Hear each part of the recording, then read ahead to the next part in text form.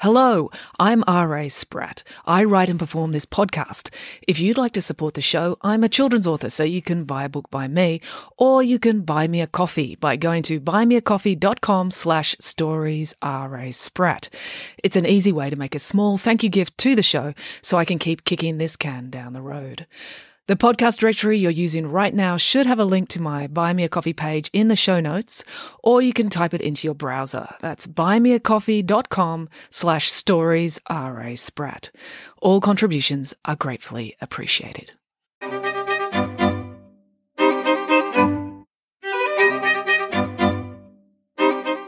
Hello and welcome to Bedtime Stories with me, R.A. Spratt. Okay, so today we're doing another Christmas holiday rerun episode that I recorded last year. It's actually a chapter from the book Nanny Piggins' Guide to Conquering Christmas, and the story is Nanny Piggins and the Christmas Carol Showdown. I hope you enjoy it.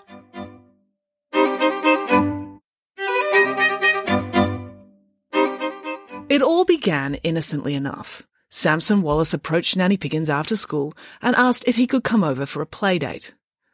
"Why? What's going on? What's Nanny Ann up to?" asked Nanny Piggins suspiciously. "Perhaps Samson just wants to come over to play," suggested Boris.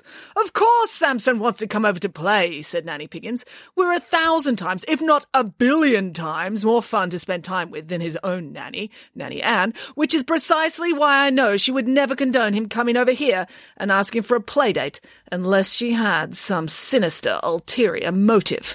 Nanny Piggins glared across the playground at Nanny Ann. Nanny Ann smiled back sweetly. "Did you see that?" asked Nanny Piggins. "She smiled at me. She's clearly up to something." "She always smiles at everyone," said Derek. "I bet she even smiles at the dentist as he pulls her wisdom teeth out." "Oh no," said Samson. "Nanny Ann doesn't have wisdom teeth. She says they're unseemly, so she won't tolerate them growing in her mouth." Said Nanny Piggins, as she considered the situation. "While my natural instinct is to say yes to this playdate, to shelter this poor child from the overzealous hygiene of his own nanny for one short afternoon—" "Yes!" exclaimed Samson excitedly.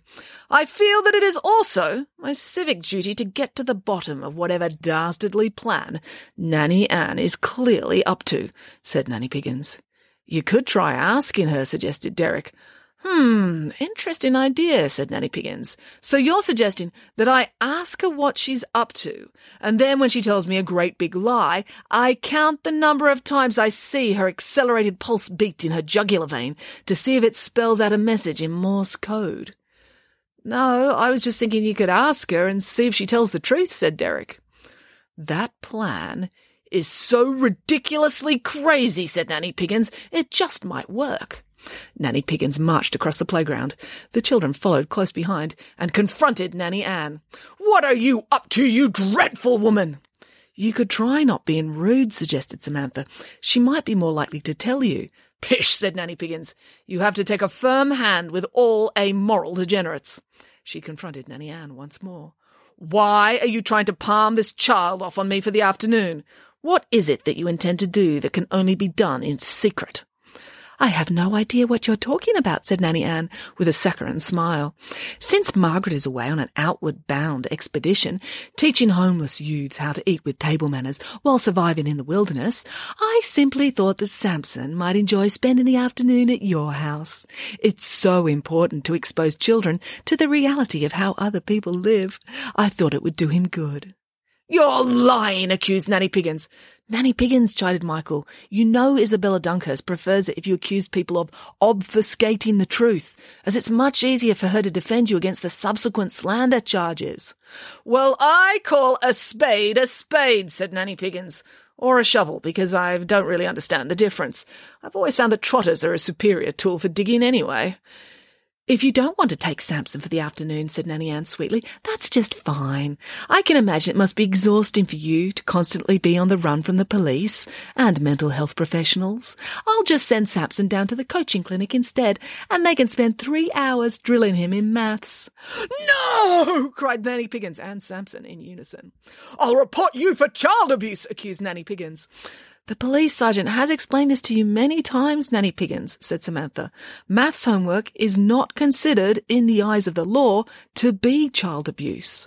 You humans are such a cruel species, said Nanny Piggins, dabbing a tear from the corner of her eye. Most animals simply bite their children on the leg to punish them. But you think up the cruel and inhumane punishment of maths homework. Would you like a chocolate bar? Boris held a bar of dairy milk out to his sister, seeing that she was getting genuinely upset. No, I'm all right, said Nanny Piggins, although she took the chocolate bar and ate it anyway. I'll take Samson for the afternoon. But if you are cooking up some wicked plan to take over the country, or make the world turn the other way on its axis, I will find out, and I will put a stop to it. That's lovely, said Nanny Ann with her sweet smile. Have fun, Samson. Make sure you don't eat any high GI foods. I'll be taking a blood sample later, so don't think you can get anything past me. Samantha, said Nanny Piggins, make a note. We will have to give Samson a blood transfusion after afternoon tea. And so Nanny Piggins, Boris, Samson Wallace, and the Green children set out walking for home. So what are we going to play first? Asked Derek. And more importantly, what are we having for afternoon tea? Asked Michael. There's no time for that, declared Nanny Piggins. The children and Boris gasped. Oh! No time for afternoon tea? Asked Samantha. What are you talking about? You always say that afternoon tea is the 7th most important meal of the day, after breakfast, second breakfast, third breakfast, lunch, dinner, and midnight snacksies. I'm not saying we won't eat afternoon tea, said Nanny Piggins. Phew, said the children. I just said there was no time for afternoon tea, said Nanny Piggins. We'll have to eat it on the run as we follow Nanny Ann. We're going to follow Nanny Ann? Asked Samantha. Of course, said Nanny Piggins. She is clearly up to something, and we need to find out what, so we can report her to the police, or citizens arrest her ourselves. You just want to tie her up with cooking twine, don't you? Guessed Derek. Of course, agreed Nanny Piggins. I always carry a spool of it about my person, just in case I get the opportunity. Quick, everyone, into this bush. Derek, Samantha and Michael jumped straight in. They'd been looked after by Nanny Piggins for so long now that hiding in bushes on command had become a reflex for them. Samson, having had a more traditional upbringing, hesitated, so Nanny Piggins had to pick him up and throw him into the bush, then dive in behind him, just as Nanny Ann's elegant footwear could be heard clipping around the corner. She's coming this way, whispered Nanny Piggins. What are you going to do? Asked Michael. Pull her into the bush and torture her until she reveals her secret. No, of course not, said Nanny Piggins. She's such a strange woman, she'd probably enjoy being tortured and call it character building. No, we'll simply follow her, catch her in whatever it is she's up to, leap out and wrestle her to the ground, tie her to a tree, and call the police sergeant. If it all goes well, we should still get home in plenty of time for second afternoon tea. Now shush, we don't want her to hear us. Nanny Ann's thin legs walked right by the bush in which they were all hiding. Derek had to clap his hand over Samson's mouth, because just being near his nanny gave Samson an instinctive urge to blurt out a confession of whatever it was he'd done. It was hard to keep up with Nanny Ann because she walked so quickly, which really was a tribute to her sense of balance, because it's hard to walk in 3-inch heels while holding your nose in the air. Nanny Ann also kept looking furtively over her shoulder to, as it turns out wisely, check to see if anyone was following her. So Nanny Piggins and the children kept having to dive into bushes and garbage bins. Fortunately, Nanny Piggins enjoyed diving into bushes and garbage bins. When you have to outrun authorities as much as she does, it's a necessary skill. They followed Nanny Ann down the road, past Hahn's Bakery. Nanny Ann glanced over her shoulder at this point, so they had an excuse to dive into the shop and buy 3 dozen sticky buns before resuming their mission. And eventually they followed her to a church, where she turned off the footpath. "She's going to church!" exclaimed Derek. "On a Tuesday!" "She's probably going to ask for forgiveness," guessed Nanny Piggins. "What for?" asked Michael. "Just a blanket forgiveness to cover all the wicked things she will inevitably do during the course of the week." "Now we know where she is, can we go home?" asked Samantha. "Of course not! Obviously we have to follow her inside," said Nanny Piggins, "in case she's vandalising the building with spray paint or stealing property." "What would she steal from a church?" asked Michael. "Who knows?" said Nanny Piggins. "Some thieves rip the wiring out of walls so they can strip it for copper. Samson, did you see Nanny Ann secreting a pair of pliers about her person at any stage during the day?" I try not to look at her person, said Samson. I get a time out if I do. So they continued to follow her into the church grounds, down a winding path, past the locked church doors, to a small hall around the back. She must be in there, said Nanny Piggins, no doubt, subjecting someone less fortunate than herself to low-fat snack food. They were just approaching the building when a great noise burst forth. But it was not just any great noise. This noise was a stunningly beautiful 5-part harmony. Leaping Lamingtons, exclaimed Nanny Piggins. It's a choir of angels. Should we run away and hide? Asked Boris. This was his go-to plan for most unexpected situations. Goodness no, said Nanny Piggins. If it is a choir of angels, it'd be rude not to say hello and invite them over for a slice of cake. Besides, I want to ask them if they have real butter in heaven. I've always assumed they must, or it wouldn't be heaven. But you never know. God might be a stickler for low cholesterol. So they snuck over to the window and sticky-beaked inside. But Nanny Piggins, Boris and the children were astonished to discover that the noise was not coming from a group of gossamer-clad heavenly angels, but a group of ordinary-looking, dowdy women led by Nanny Ann herself. Crikey, exclaimed Nanny Piggins. Nanny Ann has kidnapped a team of angels and is forcing them to wear drab clothes and bend them to her will. I don't think they are angels, said Derek. Look, there's Claudio's mother. He's in my class at school. And there's Eden's mum, said Samantha. I think Nanny Ann has been secretly training them for months with a strict, disciplined regime of endless rehearsals, said Nanny Piggins. Well, it worked, said Boris. They sound amazing. But at what cost? Asked Nanny Piggins. I'm going to get to the bottom of this. Michael, get the suede door-kicking-in slingbacks out of my handbag. It's a church hall. I'm sure you could just turn the handle, said Derek. I wouldn't give her the satisfaction, glowered Nanny Piggins. And with that, she swapped her shoes, and with a hefty reverse sidekick, walloped her trotter into the door. But for the first time since the children had known her, Nanny Piggins kicked a door, and it did not fall down. Ow, ow, ow, said Nanny Piggins, clutching her trotter. What happened? Asked Boris. Why is the door still standing? Someone has reinforced it, said Nanny Piggins. What, with steel? Asked Derek. Goodness no, said Nanny Piggins. I could easily kick down a steel door. If the pain in my trotter is correct, that ordinary wooden door has been lined with Air Force-grade titanium. The door frame has been strengthened by geological mining bolts, and the lock is a Smith & Bentley 3-cylinder tumbler. You have a very knowledgeable trotter, observed Michael. When you've been kidnapped as often as I have, said Nanny Piggins, your trotter learns a thing or two about kicking down doors. But why on earth would the church have a door that's as strong as the door of a bank vault? Asked Derek. Stronger? Said Nanny Piggins. I once left a slice of Jamaican rum cake in a security deposit box by mistake and had to kick open the bank vault door to get it back in time to see the 2:30 session at the movies, and that door was a cinch compared to this one. No church would authorize the construction of such wildly overzealous security. This is the work of Nanny Ann. Nanny Piggins hopped back towards the church hall and rapped loudly on the window. Fortunately, the choir had reached the end of their song. What are you up to, you dreadful woman? Nanny Piggins yelled. On the inside, the mothers looked nervous, but Nanny Ann acted as though she couldn't hear a thing.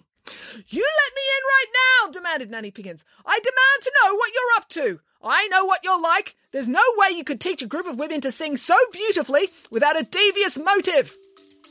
Nanny. Hey parents. Yeah, you. Are you looking for a podcast your kids will really love? Well, we made one just for you. And for us. As genuine, all-natural kids ourselves, we know what makes a fun and interesting podcast. So we decided to make it ourselves. Every show is packed with interviews, stories, and on-the-ground reporting. We have interviewed everyone from scientists to Grammy Award-winning musicians to NFL quarterbacks. Listen to Wild Interest wherever you get your podcasts. And continued to ignore Nanny Piggins. Fine, snapped Nanny Piggins. If you want to ignore me, then I shall give Samson chocolate cake for afternoon tea. Nanny Piggins, said Samson. I think she knows you always give me chocolate and cake. That's why she always makes me eat 1 kilo of carrots and brush my teeth 7 times as soon as I get back from your house. Nanny Piggins racked her mind, trying to think of what else she could do. "If you don't tell me what you're up to, I'll put a raspberry stain on Samson's school shirt." Nanny Ann shuddered. She turned and glared at Nanny Piggins. There was no saccharine smile now. Nanny Ann said, well, Nanny Piggins couldn't hear what she said because, as well as reinforcing the door, she had double-glazed the windows, and Nanny Ann did not believe in yelling. Instead, Nanny Ann walked over to the window and picked up what looked like a telephone receiver, just like someone on TV when they go to visit a prisoner in jail. "Go away and leave us alone," Nanny Ann said into the receiver. They could hear her words clearly now because they were broadcast outside by a tiny speaker above their heads. "Why have you trained this superb choir?" asked Nanny Piggins. "And more importantly, why did you not ask me to join it?" "I have trained this choir for the annual Carols by Candlelight concert in Cuthbert Park," said Nanny Ann proudly. "I did not ask you to join because this is a choir and we sing Christmas carols. We don't oink them." The children gasped. They realised now why Nanny Ann had installed such extensive security. They had never seen their nanny so angry. And she was pretty angry that time that Mr. Green recorded the Treasurer's address to the National Press Club over the top of the season finale of The Young and the Irritable, and that was the episode where Bridge discovered that he was his own twin brother. "How dare you accuse Nanny Piggins," slamming her sling back into what she now realised was the highest calibre of bulletproof glass. "You know I am an internationally renowned circus performer, and my show business pizzazz would be an asset to any informal singing group." "That is precisely why I didn't want you involved," said Nanny Ann. "Pizzazz is undignified." "Humph," said Nanny Piggins. "In my opinion, dignity is highly overrated, along with accuracy, honesty, gravity, and good spelling. Everyone says they're important, but in reality none of them are." "Go away," said Nanny Ann curtly. "We have 8 more hours of practice to do." They could hear the mothers groan behind her, but Nanny Ann glared at them and they fell silent. "How are you getting these poor women to follow along with your deluded plans?" asked Nanny Piggins. "I bet you're withholding food, aren't you?" None of the other mothers moved a muscle, although Derek could have sworn that he saw Carlos's mother nod ever so slightly before Nanny Ann's head whipped round to stare at them. "Well, I shall go away," declared Nanny Piggins, "to set up my own better singing group." "With whom?" scoffed Nanny Ann. "I've already snapped up all the best singers in town." "My choir shall consist of me, Boris, and the children," announced Nanny Piggins proudly. "What?" wailed Samantha. She did not like performing publicly, especially when she had no idea what she was doing. "So that I can trounce you all at the Carols by Candlelight concert," warned Nanny Piggins. "You do realise that a Carols by Candlelight concert is not considered a competitive event?" asked Derek. "Pish!" said Nanny Piggins. "You've clearly had very little to do with professionals in the performing arts. They are cutthroat competitors. But unlike athletes, they don't eat properly, so they are much, much more immoral. Just look at Nanny Ann, and you will see how a deficiency of sugar in your diet can corrupt your very soul." So they all went home to prepare. This involved eating lots of cake while Nanny Piggins flicked through the pages of a book of Christmas carols, tut-tutting and muttering things like "abysmal, utterly abysmal," and "the things these people do to force a rhyme," and "Santa Claus is a rotter." Nanny Piggins eventually slammed the book of carols down on the table. "Well, from my extensive reading of these carols over the last 5 minutes, I have determined that they are all awful. There is way too much focus on evergreen trees and holly bushes. There is a shocking portrayal of Santa failing to stamp out bullying amongst his reindeer, as well as the lamentable untruth that a baby, which is laid in a trough full of cattle feed, wouldn't cry." "Does that mean we don't have to sing at the Carols by Candlelight concert?" asked Derek, hopefully. "Of course not," said Nanny Piggins. "It just means I shall have to rewrite all the lyrics first." "But the concert's tomorrow," worried Samantha. "How are we going to have time to rewrite all the lyrics and practice the songs?" "Oh, there won't be time," said Nanny Piggins honestly. "It'll take me a full 23 hours to fix up this deplorable poetry, another 45 minutes to prepare myself by eating cake, and 15 minutes to walk to the park." "But that leaves no time for practice," wailed Samantha. "Pish," said Nanny Piggins.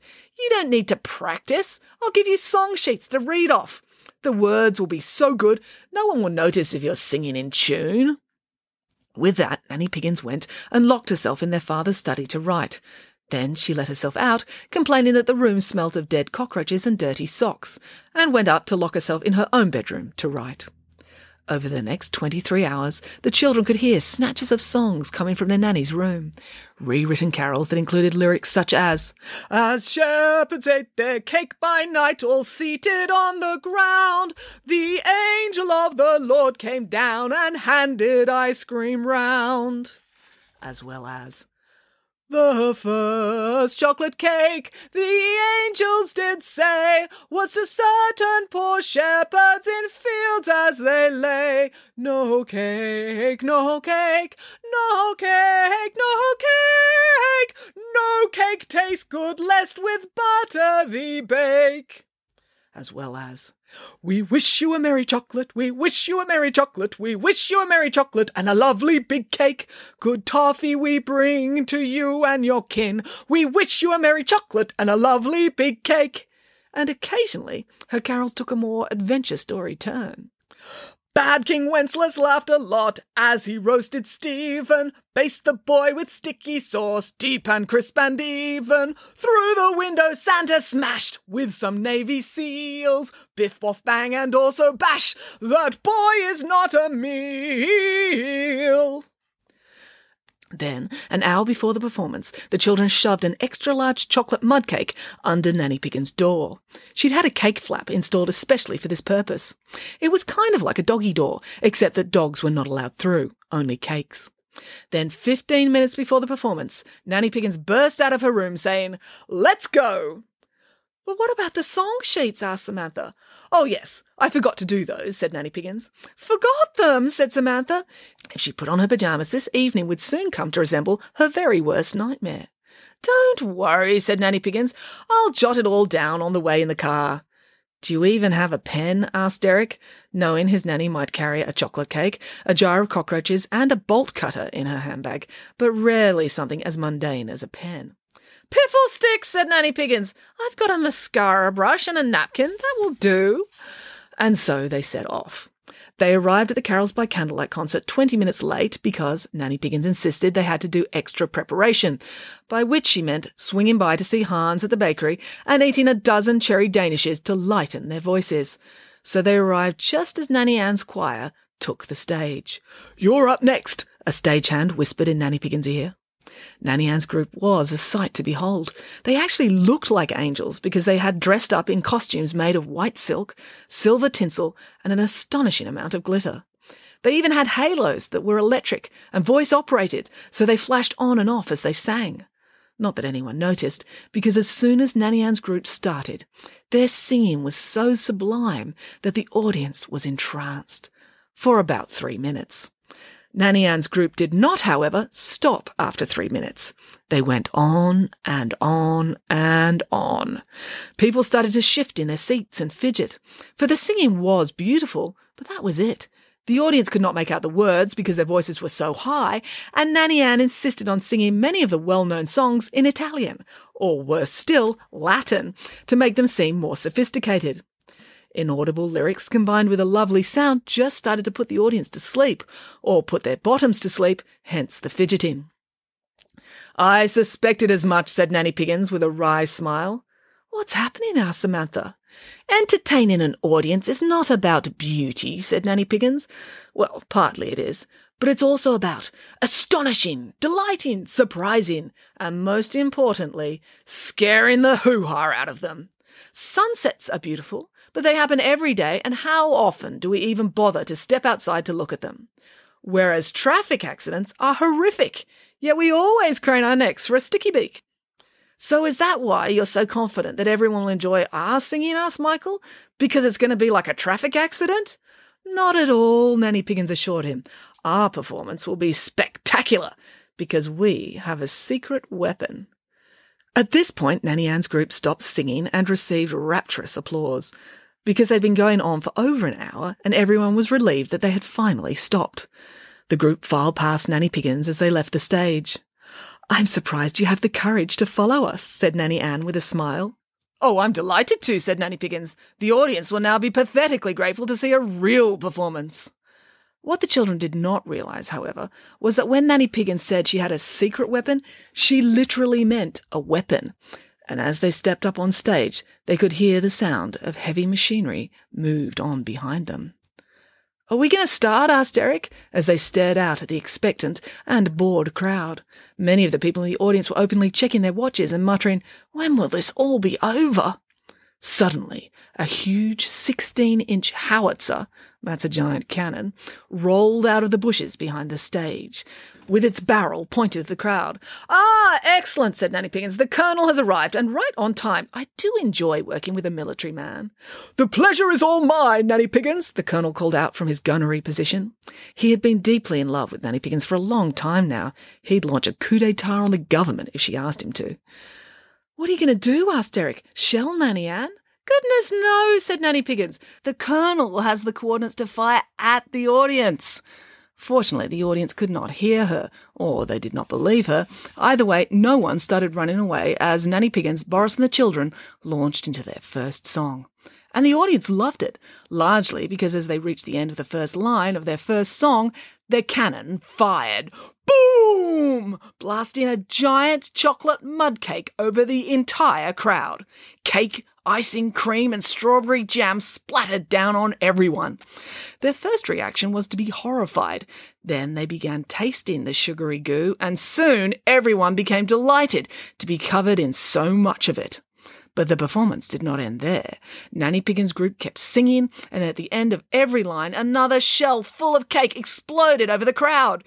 But each time it was a different yet equally sublime cake, pie, pudding, tart, or gâteau.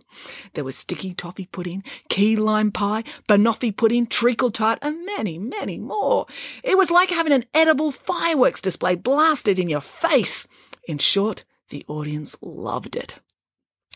If Christmas is about getting together with friends and family and sharing your good fortune, what better way to do that than to be hit in the face repeatedly with the finest baked goods imaginable? And the people who enjoyed it most were Nanny Ann's singing group. She'd had them on a strict 0-calorie diet for weeks now. The air was so thick with sugar and fat that they were practically gaining weight by osmosis. But best of all, their white angel dresses were irrevocably stained, which pleased the mothers because very few people look good in white. When they reached the end of their set, the 5 carols Nanny Piggins had learned, the audience yelled so many cries of "Bravo!" and "Encore!" that they repeated the whole performance twice before walking off stage to thunderous applause and foot stomping. In her moment of triumph, Nanny Piggins looked across to Nanny Ann at the back of the audience. Nanny Ann looked thwarted and stained in her now ruined angel dress. A wave of Christmas compassion filled Nanny Piggins' heart. She walked over to her arch nemesis to make a peace offering. "Nanny Ann," said Nanny Piggins. "What do you want?" asked Nanny Ann sulkily. "It is Christmas, and we are meant to be good to each other at Christmas," said Nanny Piggins. "So, as a gesture of goodwill, I would like to invite you to join my choir for next year's Carols by Candlelight concert." "Why on earth would I do that?" asked Nanny Ann. "I know you would derive no pleasure from singing alongside me, a far superior performer," said Nanny Piggins. "But if you were standing alongside me instead of in the audience, your outfit would not get covered in cake shrapnel."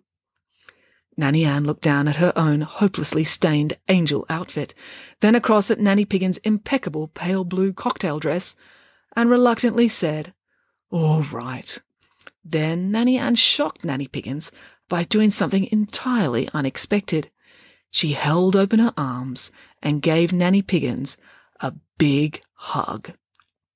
Boris gasped. He was so impressed. "Oh, I didn't know she had it in her. Such technique, good squeeze, arm extension and duration." Being a bear, he was an expert on bear hugging. As Nanny Ann walked away, the children stepped forward to join Nanny Piggins. "What an unexpectedly harmonious result," said Nanny Piggins. "You do realise that Nanny Ann only hugged you," said Derek, "so she'd spread the stains from her outfit onto yours, don't you?"